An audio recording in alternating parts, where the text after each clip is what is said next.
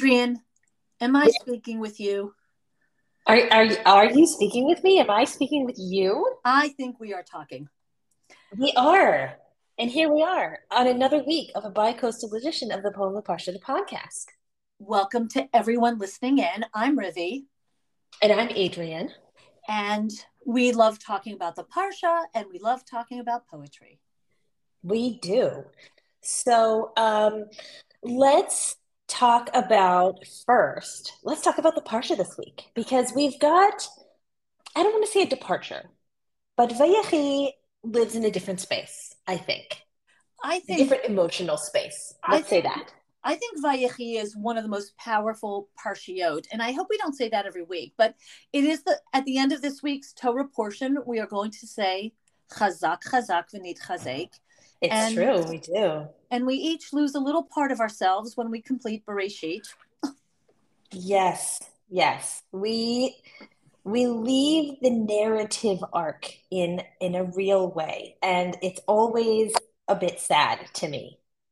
Well, these are stories that really speak to, all of us. They're very family oriented, and there's just something so familiar about them and so relatable.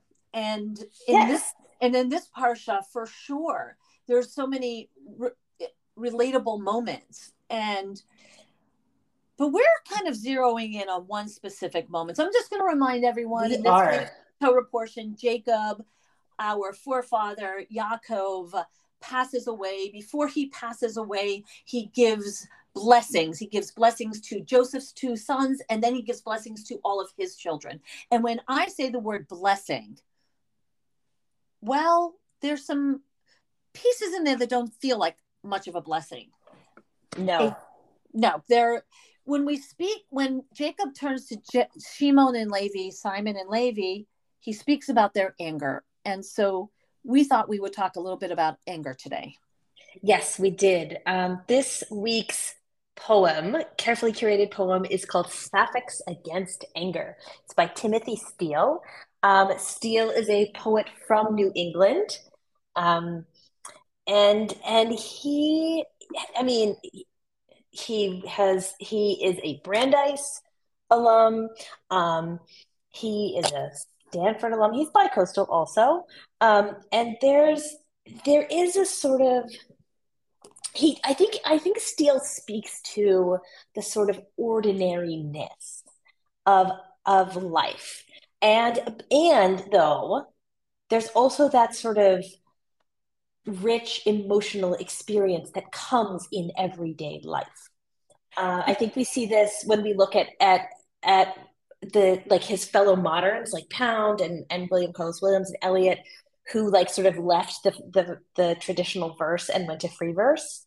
And I think Steele very much falls in line with that tradition. And we have a sort of like elevation of the ordinariness of experience in Steele's work. And really it's a powerful poem, and it does have the word anger in its title, but there's a lot more there. I Yes. wanted to just remind everyone and clarify that when it's time for every child of Jacob to receive a blessing, Shimon and Levi don't get a blessing. Instead, Jacob refers to their anger when they went and they massacred the city of Shechem, and he says, "Arur apam, cursed be their anger." And so we're going to talk about anger. What is its role in, as you said, Adrian, everyday life? It is, I think this poem is going to teach us a little bit about the life of anger. So this is called Sapphics Against Anger by Timothy Steele. Angered, may I be near a glass of water. May my first impulse be to think of silence its deities. Who are they? Do, in fact, they exist? Etc.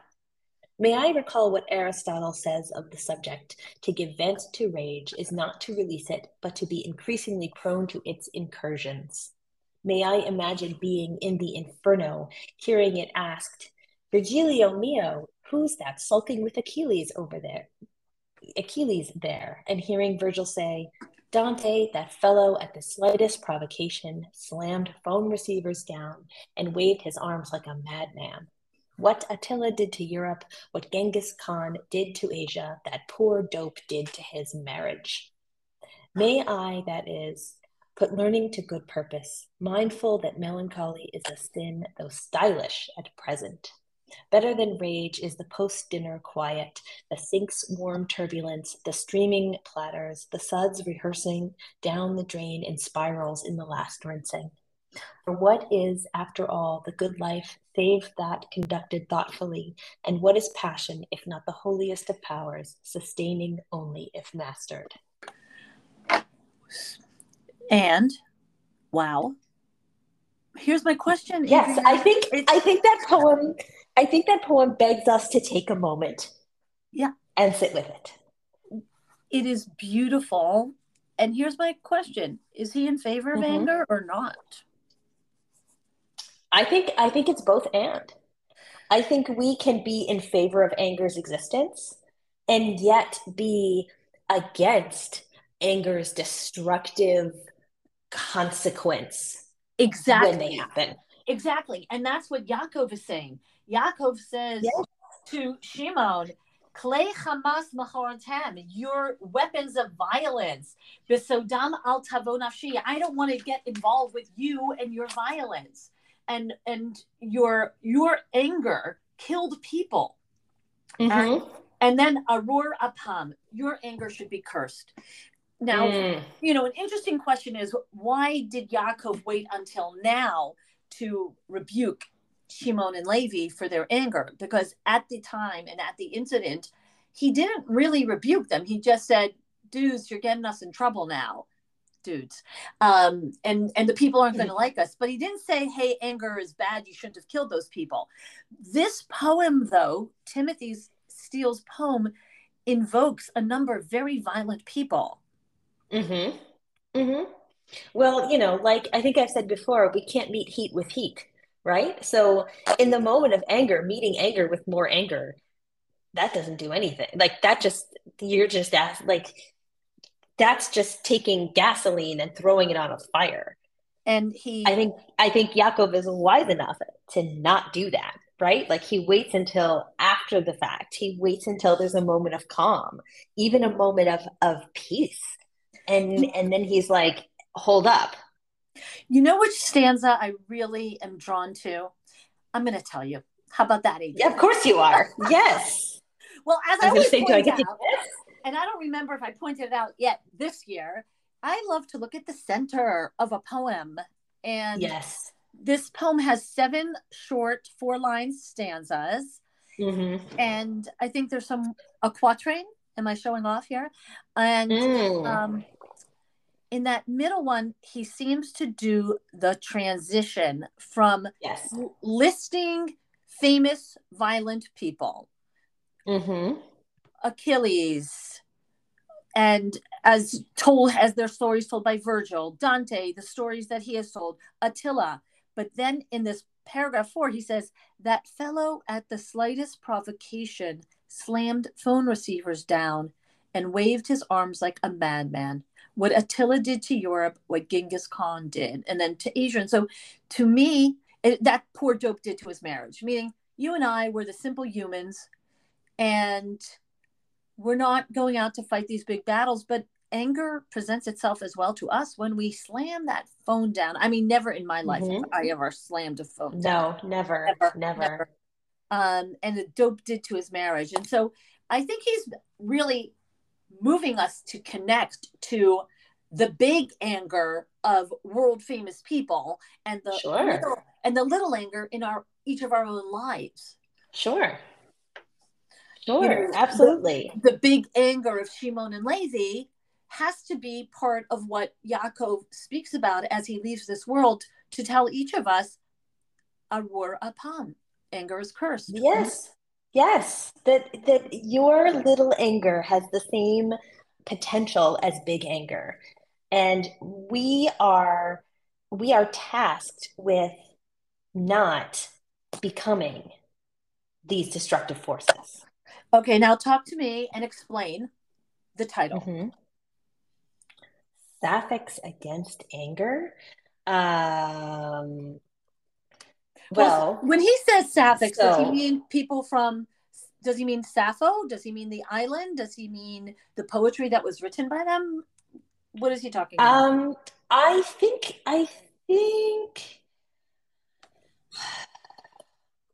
We're I don't googling. know. I'm well, I don't know. I'm drawn back to Sappho, the poet, Yes, that's what I was saying. and whom we don't know because we've only found fragments of their work. Um, but the Sapphics, the Sapphic poems or poets who write in Sapphic form Yeah. were it's a it is thinking through the form and the use of language in this particular meter. Um, Really saying, here's a poem, poets, against anger, which kind of makes me feel like yes, it's and like a like slogan. strict, Like, yes, like the strict meter of the Sapphic works is sort of what I'm thinking of. It's lots of stops and starts, and lots of play with intonation and inflection within the line itself. So there and the sapphics also present like you mentioned in that middle stanza the quick turn of the poet, right? Like we've got these enormous destructive forces, these sort of forces that live in the imagination of many of us. And then there's that quick turn, and suddenly we're left with the sort of destructive forces that is an anger, that is a fight at the dinner table, or a fight over the telephone, right? Like an argument, a heated argument between two very ordinary people. And so I think when we're looking at the Sapphics, we're looking at the way that Steele presents the the emotional life of imagination and its potential. oh, that's really beautiful. You know, here's something that maybe we should read out loud at dinner table every night. Are you ready? Better Yes. than better than rage is the post dinner quiet, the sink's warm turbulence, the streaming Mm. ladders, the suds rehearsing down the grade in spirals in the last rinsing. Isn't that what we all want? And then we want the good life, to sit, to be quiet, if not the holiest of powers, sustaining only if mastered. Meaning, don't we all want that kind of beautiful life? Why would we choose anger? But that said, anger is part of being human. And Yes. I decided to I'm really interested in what makes people angry and how do we deal with it. And I looked some things up. Yes. Yes, you did. I did. Anger is, Listeners, I hope you know I got many, many emails about this week and even a PowerPoint. So I have a I, PowerPoint on anger, people. yes, we should all have a PowerPoint on anger, frankly. We Yeah, all need, we all need some sort of reminder as to the power of anger and what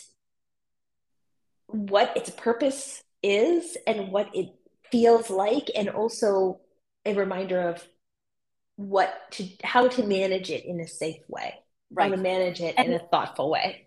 so, a couple of things. Anger is a natural response to perceived threats. Of That's course. an interesting one. Anger is a basic human emotion, and Mm-hmm. one that I really like that I don't know if I have it in the PowerPoint is something I read once in a book by Miriam Adahan, which is anger comes from pain. Yes, yes, I am a firm believer that anger comes from pain. And so here we go. Oh yeah, here it is. I've got another quote: where there is anger, there is always pain underneath. And so Mm-hmm. I think one of the most important things when anger presents is for a person who's experiencing someone else's anger is to look at them with empathy and say, where's this coming from? Not Mm-hmm. just, and the worst thing is to respond in anger. People don't respond in anger to anyone. That no, I don't always meet say heat with heat. there's only one screaming human being in the room at a time. Remember that. Always. I'm wondering, I don't want to keep throwing questions at you, Adrian, but I am wondering. No. Yes. I'm wondering about that last stanza. Can you read it and Yes. please give us a perush, a commentary on it? Of course. So this is the last stanza. For what is, after all, the good life, save that conducted thoughtfully? And what is passion, if not the holiest of powers, sustaining only if mastered? So let's take it line by line. For what is, after all, the good life, save that conducted thoughtfully? So he's saying, listen, if you're going to live a good life, whatever that capital G, capital L means to you, you're going to be thoughtful in all of your choices. And what is passion, if not the holiest of powers? So I think passion and anger can look the same. I think passion and anger can have a similar sort of visceral bodily root in us, but sustaining only if mastered. You can only live with those feelings if you have carefully mastered how to manage them and use them for good, right? Like that's what I have a child who is prone to passion, shall we say, and we spend a lot of time discussing about using our powers for good. That passion and the big feelings and expressing our big feelings is normal, and that our job as humans is to use that passion to do good things, not to do destructive things. And I think that's what Steele is telling us here. Like, listen, you are going to feel anger and you are going to feel passion and you are going to feel these really powerful, potentially destructive emotions. And our task as human beings is to use them in good ways. I think that, thank you. I think that is where he's helping us land. And, not that this is a therapy podcast. This is a poem, No. the podcast, but it's Yes. also, there's a slide on this PowerPoint, making sure it still has a P, that I think is a really cool picture that maybe we should all hang in our kitchens. It's called the anger iceberg. And that, Yes. the whole deal with an iceberg is you just see the top, the tip of the iceberg. A teeny, teeny, tiny top. And underneath it is so much stuff. And so in this beautiful drawing, it's called the anger iceberg. The angers is the top, but lurking beneath the surface, friends, there's embarrassment and fear and jealousy and regret and guilt and insecurity and helplessness and feeling rejected. All of those things are below the surface because it's easier to be angry than to make yourself vulnerable and say, I'm feeling scared. I'm feeling upset. And so yes, and so Timothy Steele is really almost building that iceberg for us. He's telling us what anger is really about. Now, I want to loop it back to the Parsha. Yes, please do. I was just thinking about that. So Shimon and Levi are being told by their father, Jacob, that basically you're not getting a bracha. I am rebuking you for your anger. Now, their anger was absolutely of a passionate type. Their sister had been, I'm going to say the word violated, very biblical. Their sister had been violated, had been kidnapped, had been raped, and they are full of anger. Now, I think in some societies, this is called an honor killing. And, yes. As you recall, they tricked the whole city into having circumcisions, the males, and then at their most weakest moment, they killed them all on the third day. Now, here's my question. Were Shimon and Levi, did they have steady anger for all of those days? I mean, how do you sustain that level of anger? I think that the anger may start the ball rolling, but what you do with it is what pushes it down the hill. Whoa. And so they may have acted in anger initially, and then once the rock started rolling, they couldn't stop it. Yeah. And, this incident, of course, is the subject of the book, The Red Tent.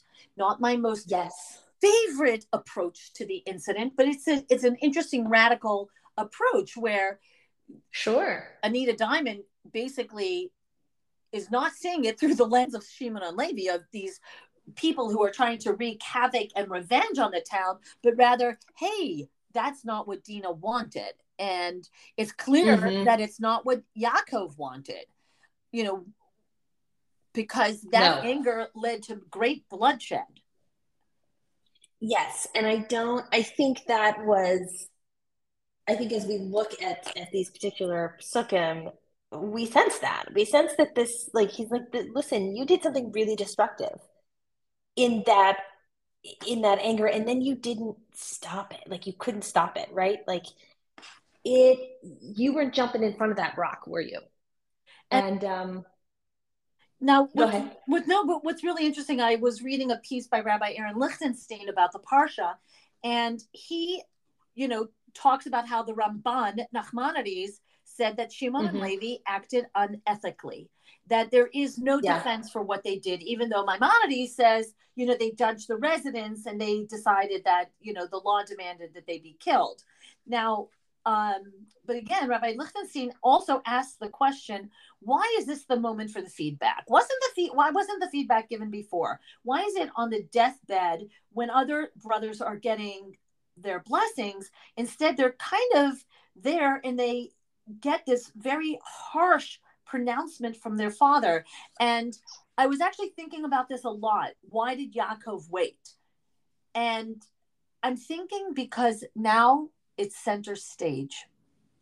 These Mm, these hmm. the if the anger would have been handled then, especially written in the Torah then, okay, it's part of the incident.